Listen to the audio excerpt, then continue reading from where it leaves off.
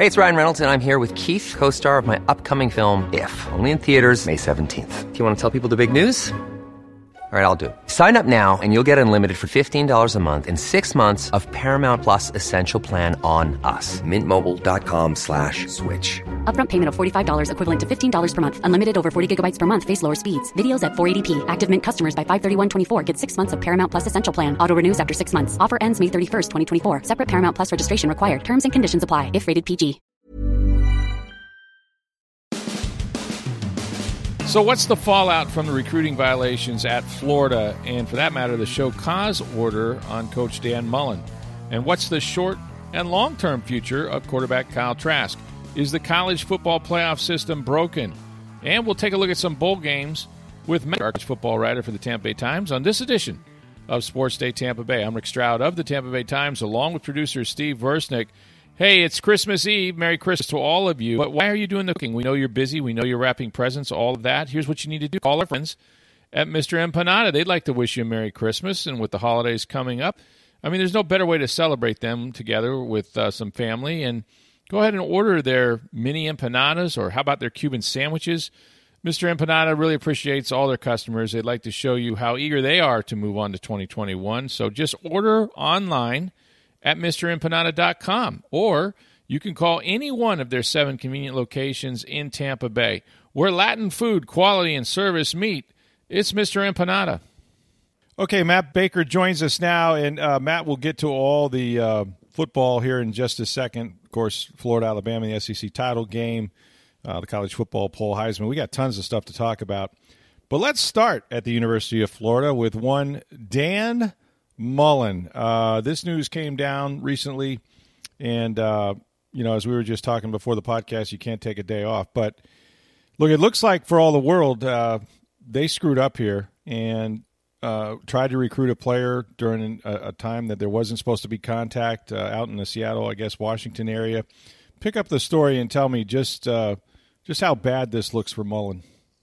Yeah, so there's 2 buckets of violations here. The first one, as you said, he was flying to Seattle, which is obviously okay. And then he and an assistant were talking with a head coach of this, Player X, we'll call him, at Player X's high school. And Player X was in the room as they were talking for 15 minutes about recruiting this guy. And it was, he wasn't yet done with his junior year of high school, so that type of interaction is not allowed. And Mullen had been sending him texts about how excited he was to go out there and how you're number 1 on our board and that sort of thing. So that's the first kind of bucket of violations. The second one is there was it seems like a 7-on-7 tournament in Tampa in I think it was March of 2019. And some teams were on their way down to this tournament, and the Gators coaching staff kind of opened up the doors to the swamp and that sort of thing. Let people come in and check out the facilities, and at least one of them took pictures with one of the teams and that sort of thing. And that was not allowed under the NCAA at the time either, as kind of impermissible recruiting stuff. So you couple those things, they're not the end of the world. I mean, there are much worse things. They weren't paying players or anything like that. But the fact is this was multiple recruiting violations done in a couple months span. And the Gators were punished for it. Year probation. There's some recruiting restrictions. Most of them are done. The probation it just started yesterday, or started Tuesday, and then runs for a year. And then Mullen was given a 1-year show cause penalty, which is a fairly serious thing. I mean, the Gators are going to have to kind of keep justifying why this guy should be their coach and why they should not be subject to more penalties. On a practical level, it doesn't really make that big of a difference. There's obviously coaches who have coached through this before. Jimbo had I think it was a 6-month show cause for kind of some similar types of violations at A&M, but still, it's not a good look for the program, of course, by any means. How punitive are any of those limits with contacts or different things that they've taken away in terms of visits and stuff they can do? Is that going to affect recruiting substantially? Well, again, some of them have already happened in terms of fewer phone calls they can make, or less time they can make phone calls. And right. Mullen couldn't go out for the first 10 days of the January 2020 recruiting period. So yeah, that stuff hurts. The most interesting thing that's still left, I believe it's for 7 days in the spring evaluation period, which is May. The Gators can't go out recruiting. We'll see if there is a May evaluation period, because there wasn't this past year because of COVID. Eventually the Gators are going to have to serve that penalty. And I do think there's a chance that's significant. I mean, look, the Gators haven't seen, and no other school for that matter, has seen high school players in person really since, a year ago. The kind of December state championships, that sort of thing. So they didn't get to see them in the spring because of the coronavirus. They didn't get to see them in person during the fall because of the coronavirus. So whenever they can come back and actually see these players in person, the Gators have about a fourth less time than everybody else because of this. And I do think that's significant. They're not going to be out on campus being seen. They're not going to have as much time to evaluate players, and this is people they haven't seen in a long time. So I think that could certainly have some sort of impact on this, particularly 2022 and 2023 signing classes. Clearly they have compliance officers. They know the rules, and I'm not naive to think that Dan Mullen is the only offender here with illegal contact. I know he's not. Having said all that, is this just business in the NCAA that goes on every day, or is this a head coach that's really feeling the pressure to try to? I mean, it's a high profile job. Let's face it. He's got to win. He got to the SEC title game. The next step is to win it. Just what would cause a guy to sort of like bend the rules this way? I think this is the SEC, and this is a little bit of business as usual. I mean, again, I'm not going to completely poo-poo this stuff because there are rules, and the rules were broken, and the Gators were punished for it. But I think in the grand scheme of SEC recruiting violations, this is not the top by any means. There's a lot shadier stuff that goes on in this. It's just that in this case, for whatever reason, the Gators happened to. I think some of it they did self-report, and some of it they got caught or what have you, and that's why they're in this situation. All right, let's turn to football. And I saw and you saw in person what I think was the most entertaining for sure conference championship game between Florida and Alabama. Look, Florida went toe-to-toe with them. Offensively, they were a handful and then some. Unfortunate, some things maybe didn't go their way. But, Matt, I go back and I remember, that LSU game, which is going to stand out to Gator fans, obviously. If for just a couple bounces here or there, Florida could be in this national championship, series here with these four teams. They're not. But I thought they made a great accounting of themselves against a really good Alabama team. Yeah, I thought so too. They did much better than I expected. Well, let's go back to the first thing you said. If not for a bounce here or there, they were 12 points away from a perfect season. I mean, let's face it. That's what it boiled down to. Yeah. They lost by a last-second field goal against Texas A&M. That was set up by a rare fumble by the Gators that set up the game-winning A&M score. They lost by a 57-yard field goal through the fog against LSU because of the thrown shoe. And then they lost by 6 against the number one team in the country. And, we can pick apart any number of things that could have gone differently and didn't for the Gators. But the fact is they played Bama better than anybody else has this year, and probably better than, for all we know, better than anybody else will play them. I guess we'll see about Clemson. I don't know that Notre Dame's going to be able to challenge them really, but we'll see about Clemson / Ohio State. So you give the Gators credit for that, but this is the University of Florida. They won 3 national championships. Close is not good enough. They are definitely closer, but that's not good enough. I thought at the beginning of the year they were a playoff caliber team. Mullen himself set those expectations a year ago around this time. In Miami after the Orange Bowl. He took the microphone down, because you could take a microphone back then and talk to a loud group of people in a stadium, and talked about how if we do things right, we can be back here for the next national championship next year. And they were close in some ways, but not close in others. And we could pinpoint to, if this didn't happen, if that didn't happen. But the fact is they're not there, and they only have themselves to blame because, let's face it, what I thought watching the game Saturday and how close the Gators were by the final score with a chance to win or tie it in the very end, They were a really, really good team, and they deserved better than what they had. So I thought they kind of underachieved. This should not have been a 3-loss team, but the fact is they were, and they're going to be kicking themselves about it for a long time because they had a very, very good team and didn't have very, very good results to show for it. And it seemed across the board, Matt, in those games, they just gave up way too many points. And I know it's a team game. You complement each other. Do you think there'll be changes on defense? There will be changes. I don't know what. It's interesting because Mullen talks a lot about complementary football. And I understand the thought process behind the way they built this team and the way they built the staff. Grantham is known as a very aggressive guy. He likes to blitz. He likes to try and force mistakes. He likes to get the sacks and turnovers and what have you. So when you do that, you're going to give up big plays on the back end. It happens. It's a byproduct of it. Sometimes it works out. I mean, I'm thinking back in my head to the Mississippi State Mullen Bowl in his first season. The game-sealing play was a Donovan Steiner safety blitz on 4th down. That was a gutsy call. If it doesn't work, it's probably a big play the other way. But it did, and it was a big stop that saved the game and gave Mullen a win in Starkville against his old team. So the thought process is that if you do that type of stuff, when you go with the blitzes, you try and force some mistakes and stuff like that, you give up stuff on the back end. But that's okay, because the way this offense is, you're going to make up for it. You only need a couple stops from a defense, and if this offense clicks the way it's supposed to, you should win the game, and that's obviously all that counts. So that's the thought process behind why it's built this way. But certainly the way the defense didn't perform up to its expectations and up to the standard. Too many blown plays here and there, not enough pressure, I think, at times. Probably not enough turnovers, I think, at times. There's going to be some soul searching in the offseason. I don't know if that means changes at the top with the defensive coordinator. I don't know if that means assistants underneath or what have you. But yeah, there's going to be some changes, because if you have to pick one side of the ball and one thing that was holding this team back, it's obviously the defense.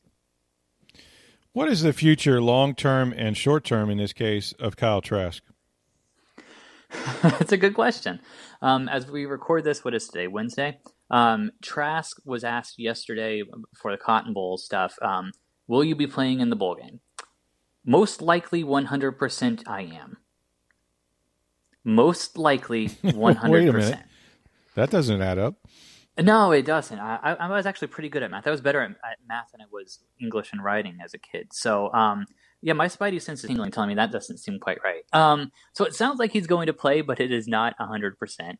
As we sit here today, I would expect him to play in the Cotton Bowl. I would be pretty surprised if he didn't, but who the heck knows? So that's the short term. He has said he'll be announcing soon whether he's coming back for another year or going pro. I can't see him coming back. I don't know what it's going to do. I mean, he was a fifth-year senior this year. Yeah, he could I don't know if he has a master's or wants to get another or start working on a PhD. I don't know what he would want to do, but I don't know that another year is going to boost his draft stock. You know, his strengths have been obvious. He's been a starter for almost 2 years. His weaknesses, the NFL knows them too. I don't know that he's going to be able to fix them. It's just kind of who he is. So I don't know that coming back will help him a lot. So I would expect him to turn pro. Obviously we know that Kyle Pitts is gone. He's opted out of the bowl game. Kadarius Toney and Trevon Grimes will, two really good receivers for the Gators. They will be gone too. I suppose it's not quite a formality yet, but yeah, I think they're going to be gone. We'll see if one or both of them plays in the bowl game. But Trask, I do expect to be in the bowl game. That's interesting because he's, if he is coming out, he's subjecting himself to some risk playing in that game. But, that sort of is the guy he is, I think, from a team standpoint. So that part doesn't necessarily surprise me. Did the Florida-Alabama game make anything clear to you in your Heisman Trophy selection, Matt? It did. It did. I can't reveal my ballot. I'm trying to think of what I could say cryptically. Did the quarterback battle make anything clear to you in your Heisman Trophy decision? I'll tell you this, and believe me, I want to talk about this. I every year after the Heisman comes out, I write a story on TampaBay.com explaining why I voted the way I did. Yeah. My column is pretty much done. I'm going to do some tweaking between now and January 5th when the award comes out. But I would love to come on and talk about why I voted the way I did, because no matter what you do, people are not going to like it. I know some people will not like it. I will say this. Okay, two things. Here's my short list. I think I'm allowed to give that. So when I sat down Monday to come up with my top three, here was the list that I had. No order, by the way. Devontae Smith from Bama, Kyle Trask and Kyle Pitts, Najee Harris from Bama, Mac Jones from Bama, Trevor Lawrence, Zaven Collins, the Tulsa linebacker, who is just a fantastic player, Breece Hall, the Iowa State running back, De'Aaron King from Miami, Zach Wilson from BYU, who torched UCF the other night in the bowl game. Yeah, he did. Justin Fields from Ohio State, and Grayson McCall from Coast Carolina was the wild card that I was like, oh man, wow. I got to include him, at least give him a look. So from that list of 12, I whittled it down to 3. And here's the other tease I will give. When I sat down Monday, I thought I knew 2 of them. I was not sure on the third, and the one I ended up picking was not who I expected when I sat down. Really? Interesting. Well, you just named a bunch of Alabama players, and I'm wondering if the rest of the country did so as well. Is there a pretty good chance that there won't be a consensus because 3 of those guys are from Alabama and they may cancel each other out?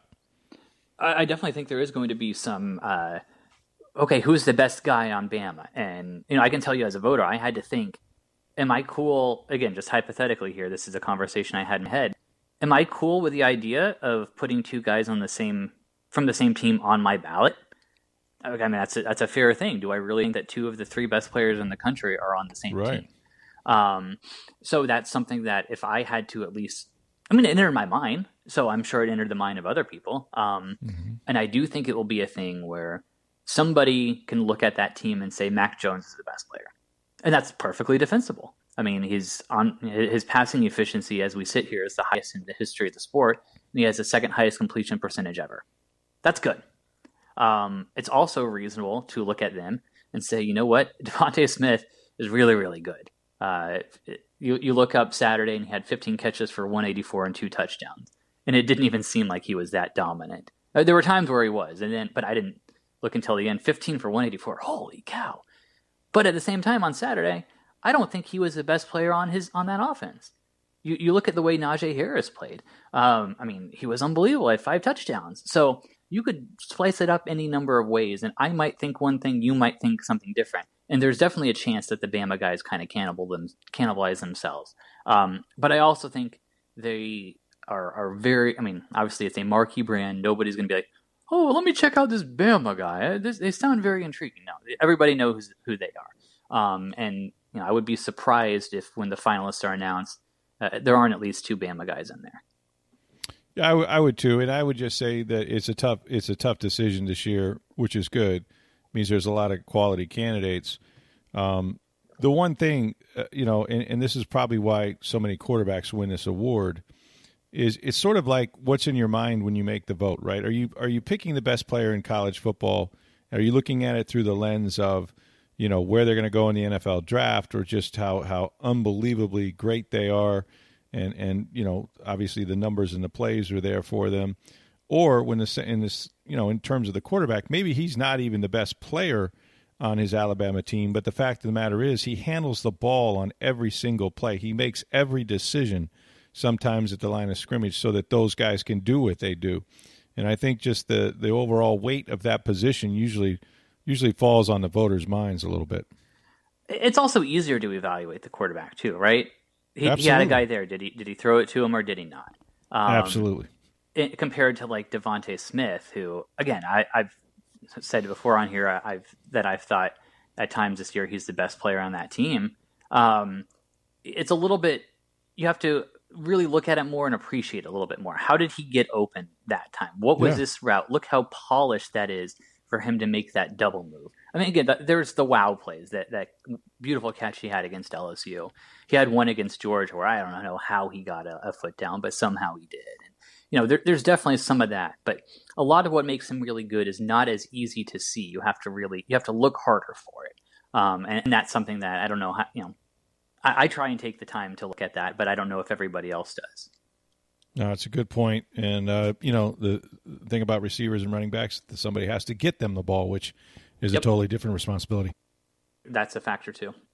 Yeah, no question. All right, let's talk about the as the college football poll came out as a result of all these conference championships, good and bad. Look, we've been saying it for weeks. There's no surprise how this thing played out necessarily. Alabama number 1. What do you have? Clemson number 2, I guess, right? And then Clemson 2, Ohio State 3. Ohio State is 3. Notre Dame is 4. And even though, I mean, Notre Dame got shellacked by Clemson this time with Trevor Lawrence at quarterback, these are all brands, Matt. I mean, these are the Blue Bloods. This is a TV show. I don't know how many people are going to the games, but by gosh, they want to put on the best, the best 4 teams they can find to play each other. And the semifinal times have not been close. We know that, but there's a part of me that gets it. I totally get it.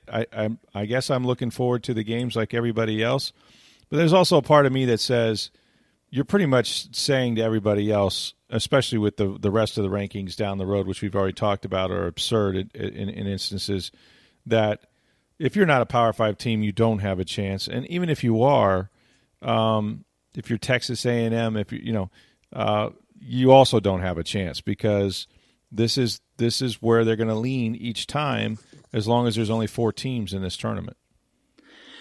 There's a lot there. Let's talk about the A&M part, because the SEC did not get the benefit of the doubt here, which is weird, because everybody has their conspiracy theories. Oh my God, the SEC and ESPN loves the SEC and da da da. Well, in this case, A&M played 9 SEC games, lost 1, which was to the number 1 team in the country, and didn't get the bump in. And I'm fine with that. You look at the schedule, when I was doing my AP ballot, I thought the A&M lost to Bama and the Notre Dame lost to Clemson. Those were about the same. They were blowout losses to the 2 top teams in the country. Okay, that's a wash. And then you start looking down the rest of the games that were won and lost. A&M had the really good win against Florida. Notre Dame, I thought, had 2 good wins. Clemson without Trevor Lawrence and some of the defensive guys. Obviously, Clemson was not the same team, but they were still a good team without those guys. And then North Carolina. So as I was looking at it, okay, well, Notre Dame has 2 wins and killed everybody else just about. A&M has 1 really nice win. Struggled against Vandy. Okay, I give the nod to Notre Dame. So I understand that thought process, putting Notre Dame above A&M, although I could get the other way as well. Here's I'm going to get back on my soapbox. Here's a ridiculous thing. Cincinnati at 8 is ridiculous. We're not going to see in this system. We're not going to see a group of 5 team in the playoff. It's just not going to happen. You would have to have the stars align in terms of the right team that comes up with the right schedule and then goes undefeated. Also, while the Pac-12 stumbles and the Big 12 stumbles and whatever else. There's so many things that have to go right, Rick, for it to happen. And I thought there was a chance this year with all the chaos. And for at the end of it, Cincinnati is 8, Coastal Carolina is 12. It's dumb.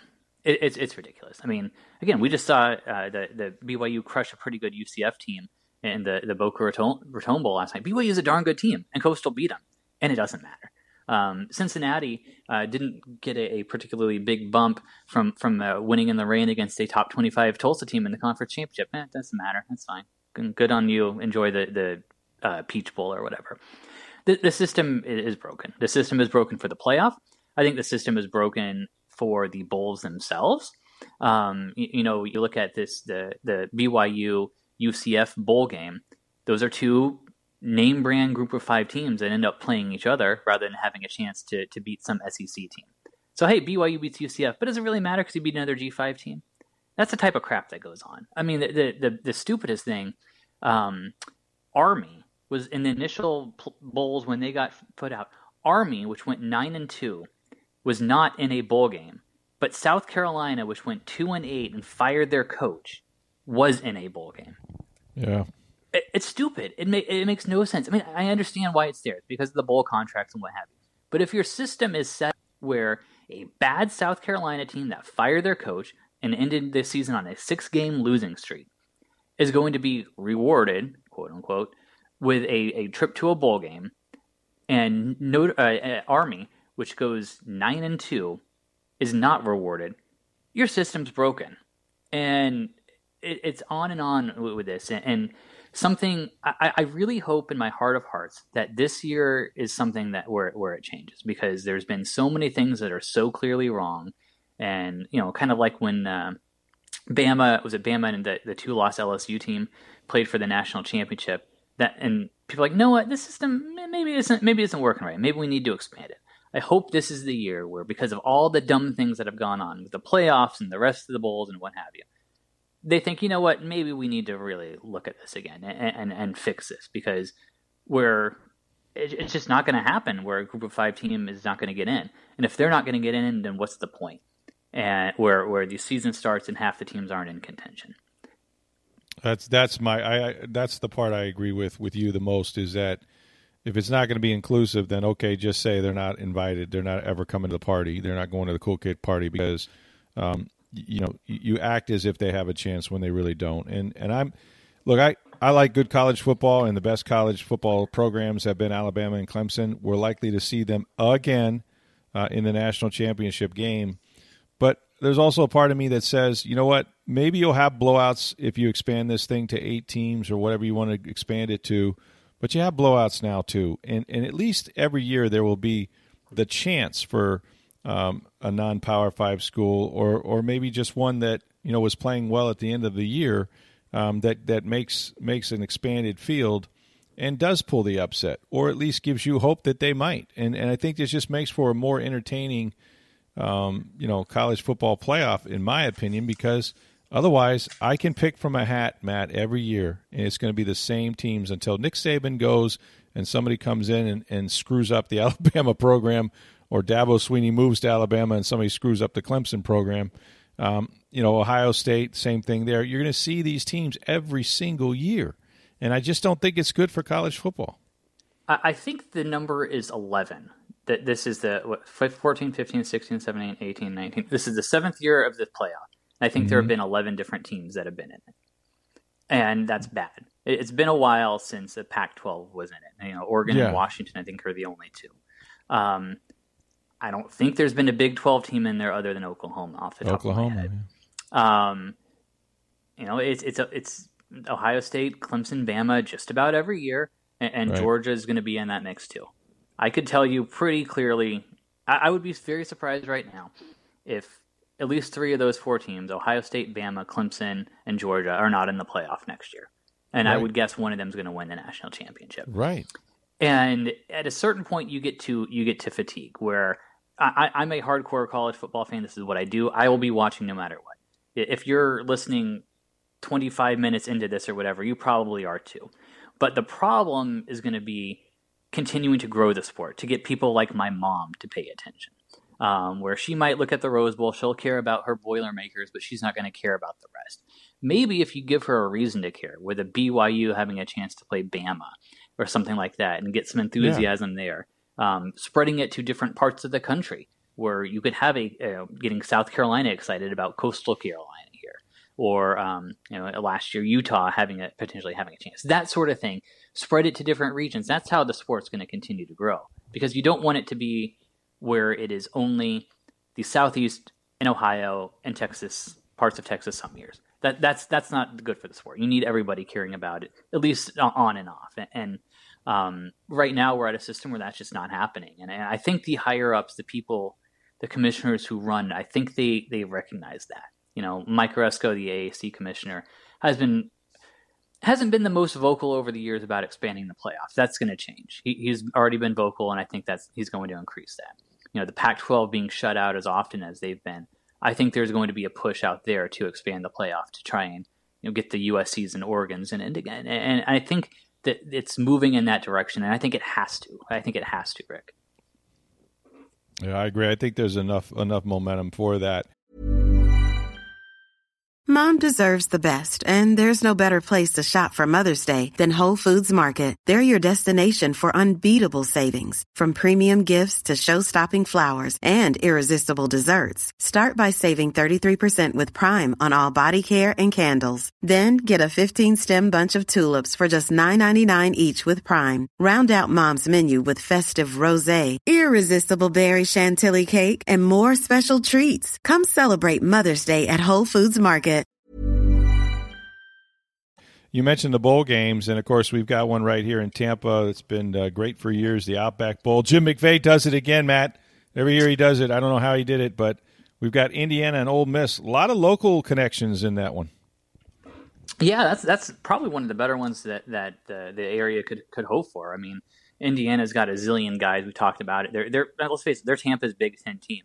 Between Tom Allen, getting a start at Temple Heights Christian and as an assistant at Armwood, Wap Fillier, receiver from Plant, Micah McFadden, an All-America level linebacker from Plant. On and on it goes. They're an extremely local and entertaining team. And then Lane Kiffin, his dad did something with the Buccaneers at some point. Is my understanding. He did at one time. Is that right? Mm-hmm. Yeah. So obviously he's got some Tampa ties as well, which kind of just adds a little bit of wrinkle to this. And Lane is always entertaining. So honestly, I think that's one of the better matchups of bowl season outside the New Year's Six. And the Gasparilla Bowl, unfortunately, we mentioned this a little earlier. There's some COVID situations, I guess. Too late to really get another team into play, right? Yeah, it's unfortunate. South Carolina decided not to play. I'm not entirely sure how much of it was coronavirus and contact tracing, how much of it was South Carolina players being like, you know what, we're done. Obviously, a lot of programs have made that decision where they said we're done. We don't want to do this. Virginia and Virginia Tech both pulled out of contention even before this. So there's been plenty of schools like that. I think about 20 have said we just don't want to do this.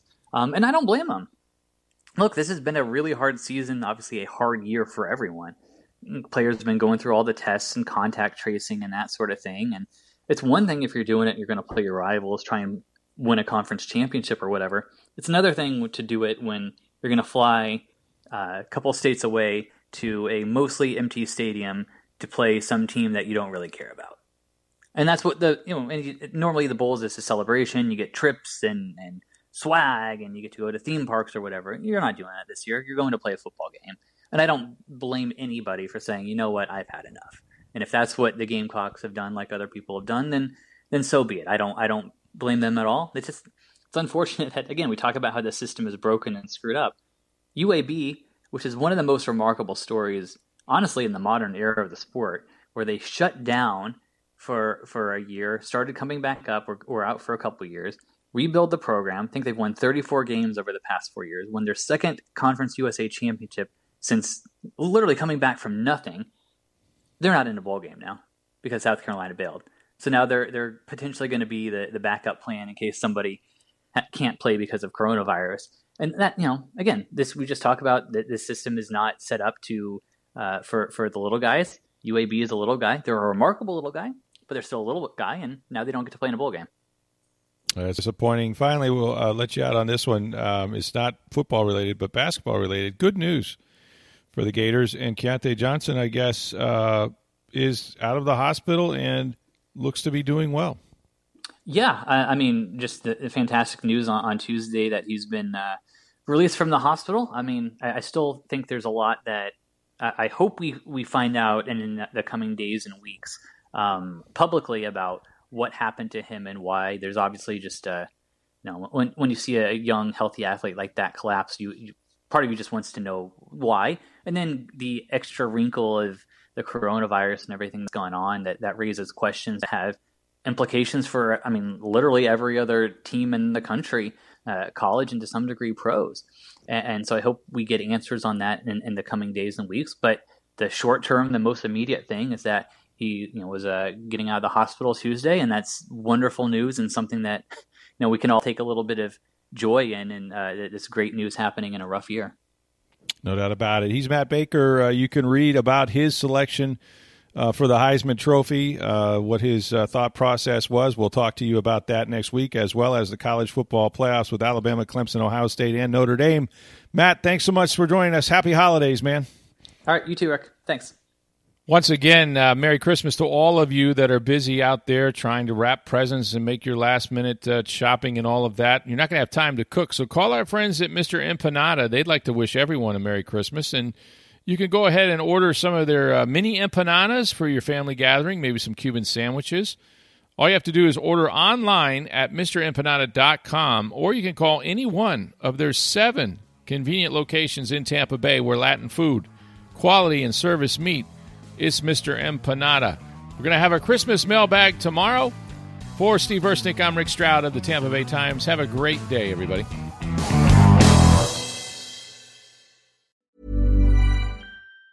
Summer's just around the corner, so give your body the care it deserves with Osea's best-selling Undaria Algae Body Oil. Created by infusing Undaria seaweed in barrels of botanical oils, it leaves skin silky soft and glowing. Plus, it's clinically proven to improve elasticity and deeply moisturize without feeling greasy. It's safe, clean, vegan skincare. Get 10% off your first order at OseaMalibu.com with code GLOW, plus free shipping on orders over $60.